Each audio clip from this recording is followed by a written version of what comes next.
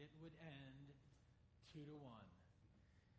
When we first selected that clip, we didn't realize that a 2-1 U.S. loss would feel so bitter as it does today.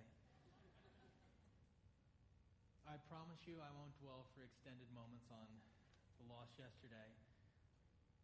I will only say you've got to defend and you've got to finish. That's really all I've got to say. My goodness, you can't let anyone. Okay, and I'm back. Well, the reason we're using this clip in this event is because at the backdrop of particularly the World Cup and the Olympics, always at the backdrop are political and social and cultural tensions. In those two events, worldwide events, people come from all over with wars having been fought or still being fought, with entirely different views on what's appropriate and how life should be lived, and they gather together in stadiums, and they gather together on fields and battle against one another. And Iran-U.S. was a classic example of that. But quite honestly, we're not using that event as the key. We're going to drop 2 years back. That event, Iran-U.S., happened because Iran was in the World Cup. Iran was in the World Cup because 2 years earlier, they played Bahrain and Iran, and they beat them. And the real headline for us in that incident of Iran-Bahrain was this: 5 women tried to sneak into the stadium. Now you ask, why'd they have to sneak into the stadium? Did they not have the money to buy a ticket? Were all the tickets sold out? No. They tried to sneak into the stadium because women in Iran are not allowed to watch men play soccer. 2 reasons. One, there's a law. Women cannot watch semi-naked men compete in athletic contests because it will arouse inappropriate sexual stimuli. In addition, at that day, the owner, law or not, was afraid of what would happen were women to come into the stadium to watch this. This was not appropriate and could not happen. Here is a religious rule that says women, if they play soccer, must be in full Muslim dress, heads covered, legs covered. Women cannot play professional soccer, even against other women, because they might come into contact with the male referee. And women cannot watch men play soccer because they're wearing shorts. Now, we look at that and we go, oh my goodness, really? This is what you think religion is? It's bad. I mean, I won't say it's bad, obviously, and it's worse because it's one gender that's being excluded. However, the concept is not an unfamiliar one to Christianity. We like rules. We have created all sorts of rules about what's appropriate and what's inappropriate. At a Christian school, a girl wears a dress that is provocative, and so pass a rule: no dresses. It's simpler. We don't have to deal with whether it's provocative or not. Just pass the rule: no dresses. There's a problem with alcoholism at some level in the country, and so we pass a rule: no drinking. Drinking's bad. Drinking's now a sin. Some people gamble and lose their houses, and so not only is gambling bad, but in some churches, cards are bad. Yeah, little square things with numbers and faces. They're bad. We pass rules left and right because we like rules. They make us feel more comfortable. They make us feel safer. They protect us against the big bad world, and so we create rules. Now, if you've been here more than a week, you know that I routinely lambaste the rules. Doing something like this, in a parody, in a mocking tone of voice. Really, Christianity, if you want to be a good Christian, here's 10 things to do. And on the flip side is 10 things not to do. And if you do those and don't do that, you'll be just fine.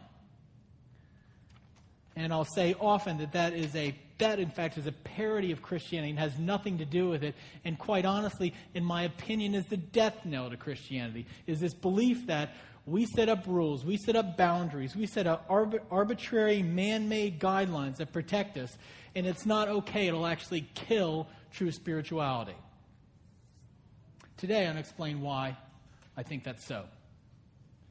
I said at the end of the first service, I don't know if I'll be remembered 5 minutes after I perish, after I leave the earth. However, if I am, I would like to be remembered as somebody who relentlessly sought to destroy soul-killing, rule-based, joyless spirituality. Because it has nothing to do with Christianity. Nothing. Now, having said that, are there times when rules are good? Of course. There are legitimate boundaries. Quite honestly, God gives us some legitimate boundaries. Are there times when rules and regimen help us live our lives well? Of course. There are times when you find a certain rhythm to life, and when and how you read the Bible, when and how you pray. Some of you fast on a regular basis. You do it periodically. You're not bound by it. You don't think people who don't do it are somehow sinners, but it helps you to develop a rhythm to life. It's not what I'm talking about. What I'm talking about is man-made rules that become what God says is the right way to live. Jesus is less strict than that sort of religion is. You could go through a whole series of examples, but in one of them, I'm going to give you the backstory. There's an example. It's in the book of Matthew, which is one of the stories of Jesus' life. And on that day, Jesus was living in a certain way on the Sabbath that the religious folks didn't like. Now, you understand, the Sabbath was, I'm going to give you, here's the short, if you ever heard the term Sabbath, here's what the Sabbath was. The Sabbath was God saying, okay, there's 7 days in a week. Take one off, idiot. Don't spend your entire life working. 6 days you shall labor, and the 7th day, stop working. You'll kill yourselves. I know what you people are like. You'll become workaholics. Take a day off. Relax. Take it easy. Really, that's the Sabbath. Go back and read in the beginning. 6 days you'll labor, the 7th day rest. That's all it is. Well, out of that simple rhythm of life, a whole series of rules were created. And those rules were crazy. Such that, here's the day, they're trying to catch Jesus in a trap. And they walk up to him, and a guy his arm has withered. And they say to him, is it lawful to heal on the Sabbath? And in my opinion, he looks at him like, you've got to be kidding me. Really? Let me get this straight. You want to know if it's okay to do good on the Sabbath? Give me your hand. Heals it, and he says, of course it's lawful to do good in the Sabbath. How badly have you misunderstood? And later he would say, the Sabbath is for you. It's something given to you for your good. It's not a rule intended to bind your life. That group had turned the rules into what God says is the way to live. And outside of them, you're a sinner. A number of years ago, I was in Russia. It was so long ago that it was not Russia. It was the Soviet Union.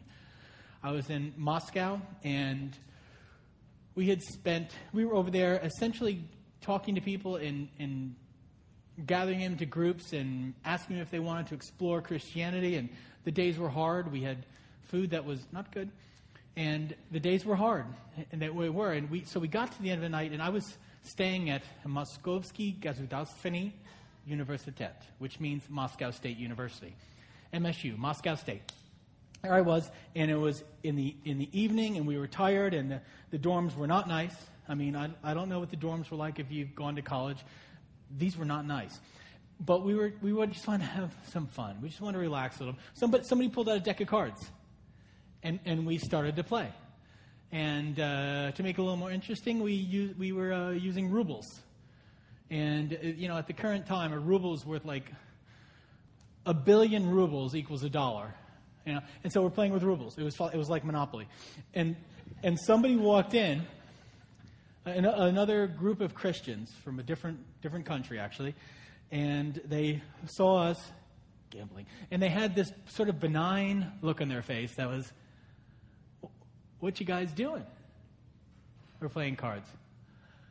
Oh, do you know gambling's a sin? And the first thing I said, it just popped out. We're playing with rubles. Seriously, I could bet I can afford to lose a wheelbarrow full. Stuff like that drives me crazy. Gambling is a sin. Really? Show me that. Show me anywhere that God says gambling's a sin. Anywhere. Now, do I think you should go out and gamble and lose all your money? Of course not. And so, well, what we decide is, gambling's a sin. I know, Jesus, you didn't say that. Trust us. We'll get the rules down for you, you know. Jesus, you're a little bit too loose on the rules. We'll create some nice, tidy rules. We can get a good box here, and we'll just stand in it. Because, Lord, if we get out of this box, we might be on the slippery slope. You're all on the slippery slope. Seriously, you're always on a slippery slope. It's the whole world is a slippery slope. You can always slip somewhere. And so what we do is we put a little box, because if I can I'll nail myself to the slippery slope so I don't go anywhere. No drinking, no dancing, no smoking, no watching TV, no watching movies. Create your own rules, your own set that keeps you nice and safe. So what's wrong with that? I mean, come on. Why does this bother me so much? What's wrong with that? It'll kill you. And it's nothing to do with Christianity. Nothing. Here's what Jesus said. If you haven't read through the Gospels, which are the stories of Jesus' life, I encourage you to do so. You'll see what actual Christianity is like. And one of the things is, Jesus at one point, he's giving analogies. He's calling himself the Good Shepherd. And he uses the word good for a reason. And at one point he said, the thief, Satan, comes only to steal and kill and destroy. I have come that they may have life and have it to the full. Alternately translated, I've come that they may have abundant life. I came to give you more, not less. But you say, okay, but couldn't more be found in constricting my life? Because after all, Jesus also said, don't be in the world. Okay, what does that mean? Don't be in the world. Because he also said right before that, be in the world actually, but not of it. Go out into the midst of our world. Don't nail yourself to the slippery slope. Go move out in the midst of it. Live freely. Adding rules to Christianity is not your friend. Here's 2 reasons why. Number 1, if you live a rule-based existence as a Christian, you will live a joyless life. You will live a life that is bounded, not full of joy. You will live a life where essentially you look at the people around you and you say, come join me as a Christian. It's not much fun. You're not going to really have any joy. But Lord, you'll be safe. That is just so winsome, isn't it? And that's the sort of view that Jesus was. He's banging his head against the wall. Seriously, you think the picture I'm giving you of the Christian life is no joy, no fun? I mean, how do you think that people came up with the notion that Christianity? This is what I used to be before I was a Christian. This is what sin is. Sin is God went through and he figured out all the things that we like, and he says, you can't do them. I didn't realize y'all would like that you can't do that either. And God just made all the things that we actually enjoyed, he made those into things that we couldn't do anymore. That notion exists because Christians have perpetuated it. The church has perpetuated it for years. Don't drink. Don't smoke. Don't dance. Don't gamble. Don't wear provocative clothing. I'm not encouraging you to wear provocative clothing. Lord, it will be taped and somebody will say, he's saying you should wear provocative clothing. I'm not saying that. What I'm saying is, if you live your life with the rules determining how you live, you will systematically exclude joy from your life. And that's not Christianity. That's just some religion. If you want to go ahead and do it, go do it. But don't call it Christianity. In the book of worship of the Old Testament, a book called the Psalms, the Songs, and Psalm 16, this is what it says about God. In your presence there is fullness of joy, and at your right hand there are pleasures forever. That's God. And so we have a God who's shaking his head going, I think you've missed the point. I am a being who, in my presence, there is fullness of joy. Not a little, not carefully moderated. Fullness of joy. At my right hand there are pleasures forever. And you're living this little cramped life, afraid of venturing out into anything. And you're living this life where you say, well, I'm a Christian. Let's have a new bumper sticker. Christian, not fun, but at least I won't get into trouble. No joy, but I won't do the wrong thing. It isn't Christianity. A joyless Christian life is an oxymoron. Man-made rules are not your friend. They are your enemy. They will destroy, they'll create, you're living a life of fear. Why do we create all those rules? Because we're afraid if we get outside of the box, we're going to get into trouble. Fear is not the mantra of the Christian life. Courage is. Don't match the world around you's worldview. But don't be afraid to move fast and hard into it. Make a rule-based Christianity, you'll live a joyless life. The second thing it will do is it will create rebellion. If you gain 10 or 15 pounds and then you go to put on your belt, what happens is the belt is now tighter. And with the belt being tighter, you're still trying to use it even though it doesn't fit that well, and so you're bringing it across. This is physics here. The 10 or 15 pounds doesn't cease to exist. You simply displace it. If the belt goes here, it comes here or there. It's going to go one way or the other. It doesn't go away. Constricting your stomach does not take the weight away. It just pushes it somewhere else. Here's the key. You have legitimate desires. You got real desires. Human beings were created with passion. They were created with a quest and a thirst for joy. They were created to know and to love beauty. If you systematically rule in your desires, they don't go away. They find a place to escape. Try telling a 16-year-old, a 17-year-old over and over what they cannot do. And then they will discover the very thing they want to do. Don't kid yourself. Try telling a 35-year-old the things they cannot do, and they will find a way to do those very things. Why? Because you actually have desires. You see, the problem with the rule-based religion, what it attempts to do is to take your desires and belt them in so they can't go anywhere. They'll go somewhere. They'll create rebellion. First, resentment that God stamps on your legitimate desires, and second, rebellion, because you will play the game for a while. We're in the Southeast. You're supposed to be a good Christian. No, I don't drink, except when I'm home alone, and then I go through like 2 six-pack a night. No, I would never gamble, because gambling's wrong, except when I go online and play online poker for hours on end.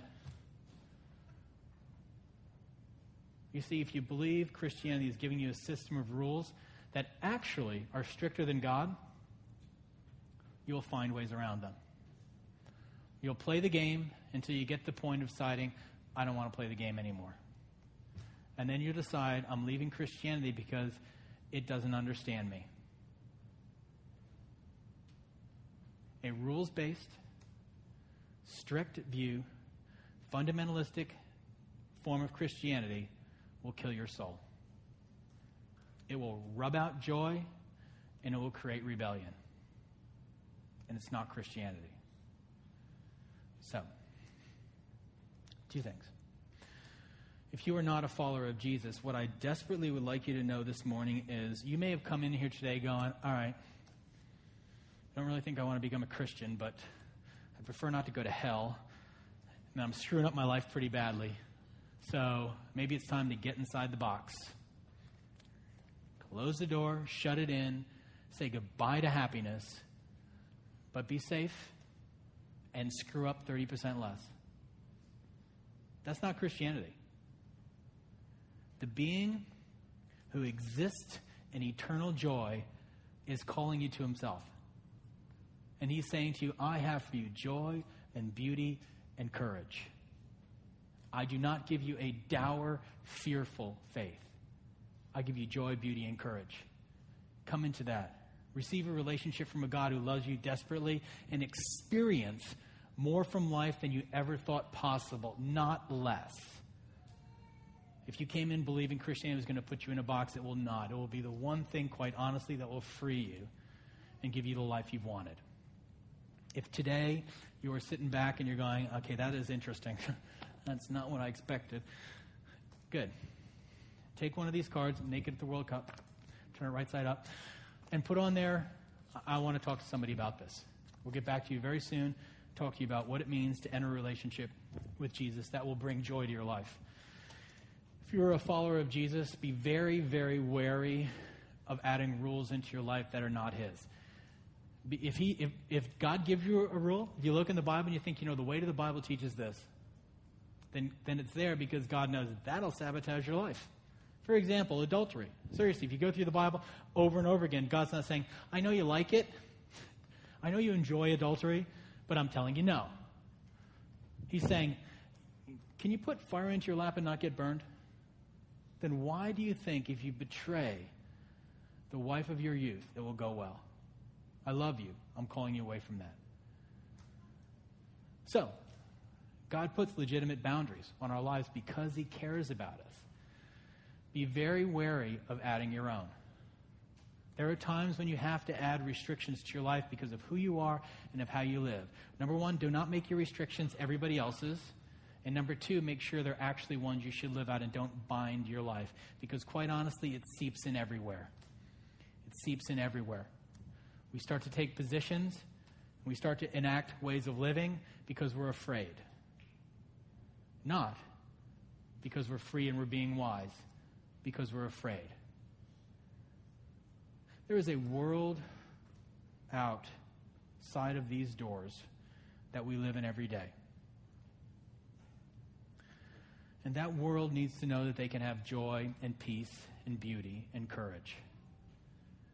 And if we're afraid to walk into the realms where everybody else lives, they'll never see it.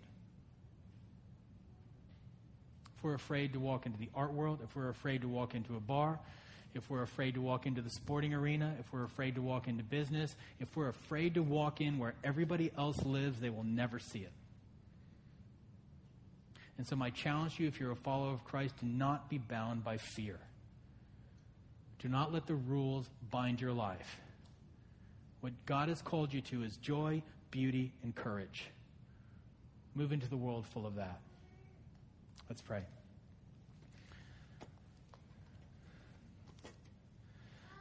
Our Father, I pray you would dispel notions of you as a dour taskmaster and give us instead a vision of you as a being of ultimate and complete joy that calls us into that.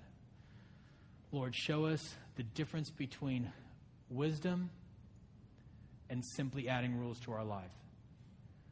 Allow us to live freely, looking to you, trusting that you will show us ways to live. Trusting that we don't need to nail ourselves to the slippery slope, that you are our God who promises to protect us and to give us courage as we move into the world around us. We thank you that this is true faith. We thank you that this is true religion, a God who loves us desperately and has called us to a life that is far more joyful than we could have apart from you. We pray this in Jesus' name. Amen. Well, this morning, we're going to be baptizing a young woman named Heather England.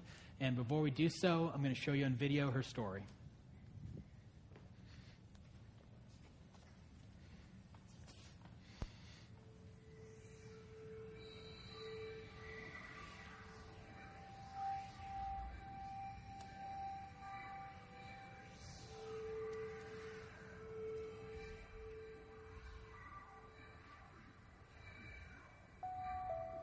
I was really fortunate to be able to go to lots of different churches when I was growing up and learning about Jesus and God through lots of different views and people. But then when I got older, I just started questioning everything. Nothing seemed like it made sense. And people would ask, are you a Christian? I would tell them, well, I believe in God, but I don't really know what it means to be a Christian. And I would tell them that, I just am not ready. I don't have time yet to study it and to really learn what it means and to decide if that's what I was. It wasn't until my roommate was being pulled in by God very hard, and he was pulling at her heart, and she began reading the Bible and joining youth groups and things on campus and becoming really involved with it. And I think that's really when it started pulling at my heart again. I came to Warehouse with a friend, and the very first day I was here, Bruce said, there is no right time. There's no time to wait. The time is now. And it just made me just breathe easy and know that I didn't need, all these things to be right.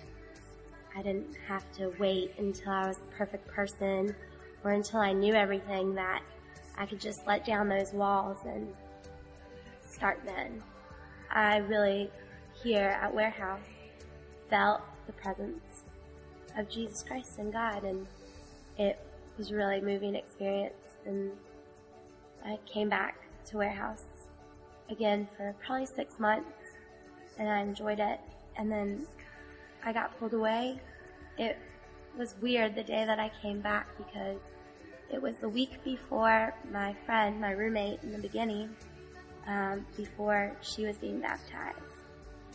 And when I saw her be baptized, I wanted it.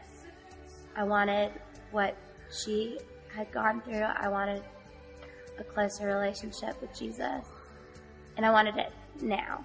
It gave me the courage to know that I didn't have to wait. Sunday, I think it was the actual Sunday that after she was baptized, we were doing communion.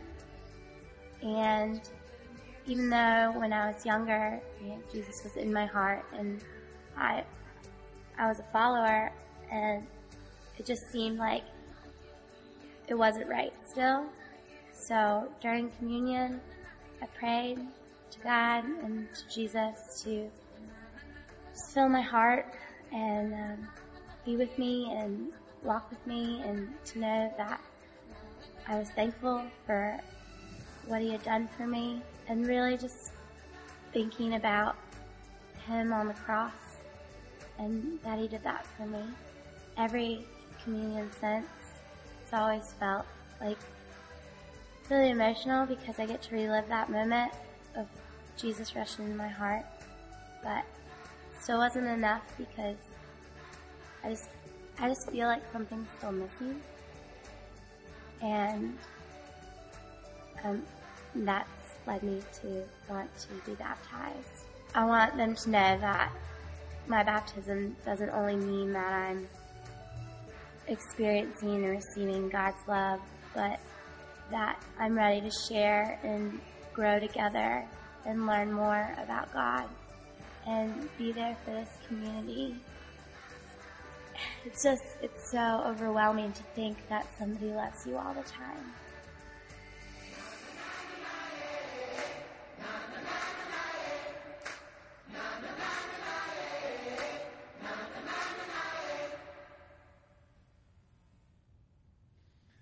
Heather, why don't you come on up?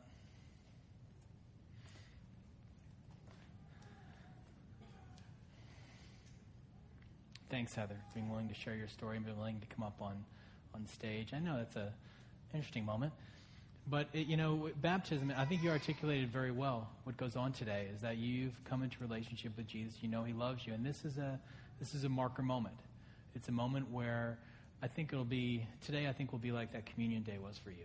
It'll be something that you'll remember as long as you live, because it will illustrate a passion and a love of God that he has for you that will never fade. And as you, when we finish baptizing you, as you stand up, as you rise as someone who has been filled with the presence of God, and because of how he's poured extravagantly his life and his love into you, you live based on that going forward. So I'm going to ask Heather one question, and then I'm going to ask you all one question. Heather, as you come forward to be baptized today, do you do so believing that Jesus Christ died for you and freely receiving him as the Lord and Savior of your life? Do you? You, the community of Warehouse 242, as you look at Heather, will you promise as the community in which she is being baptized that you will walk alongside her, that you will seek to encourage her, to challenge her, and to love her, so that she, in cooperation with you, being used by the Holy Spirit, becomes all the beauty of the woman of God God made her to be? Do you? Thank you. All right. Mark's going to help me with the tray, and Holly Norton, one of our elders, is going to help with the baptism. Here we go. And Heather, why don't you go ahead and kneel? And what I want you all to notice, thanks, Holly, and we warn everybody who gets baptized here, when I pour this water, it will seem like a stunning amount of water. And for the person being baptized, it's like, oh, will it ever end? It's on purpose, because water in the Bible symbolizes life, and it symbolizes the presence of the Spirit. And as we baptize, what we want to symbolize is that the love of God through the death of Jesus Christ and his ongoing presence will never stop. It's extravagant. It's an overflow, and it will be with you all the days of your life. So Heather, because Jesus Christ died for you and rose for you, and because you, at a real moment in space and time, asked him to forgive you, and he has indeed come rushing into your life, I baptize you in the name of the Father, and the Son, and the Holy Spirit. Amen.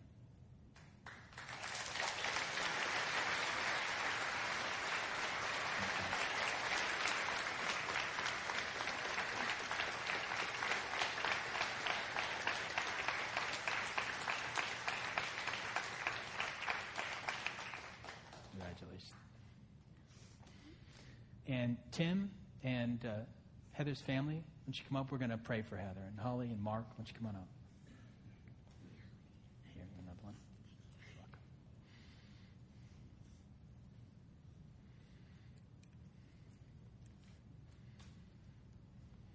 Let's pray for Heather. Lord, we thank you for Heather. We thank you for how you created her, that in her is the image of God, made by you, made for you, made in beauty, and made for joy and freedom. I thank you for Jesus Christ. Thank you that your love was expressed in a practical way on our behalf, that you, out of passion for Heather, came to earth, died on a cross, and rose, and then called her to yourself. I thank you for her friend Mallory and how you used her to draw Heather to yourself.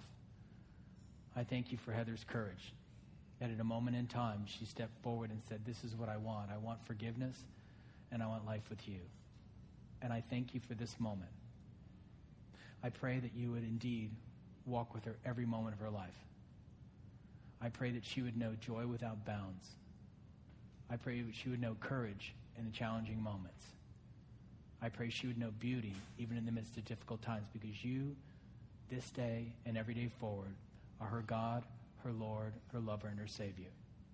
We pray all this in Jesus' name. Amen.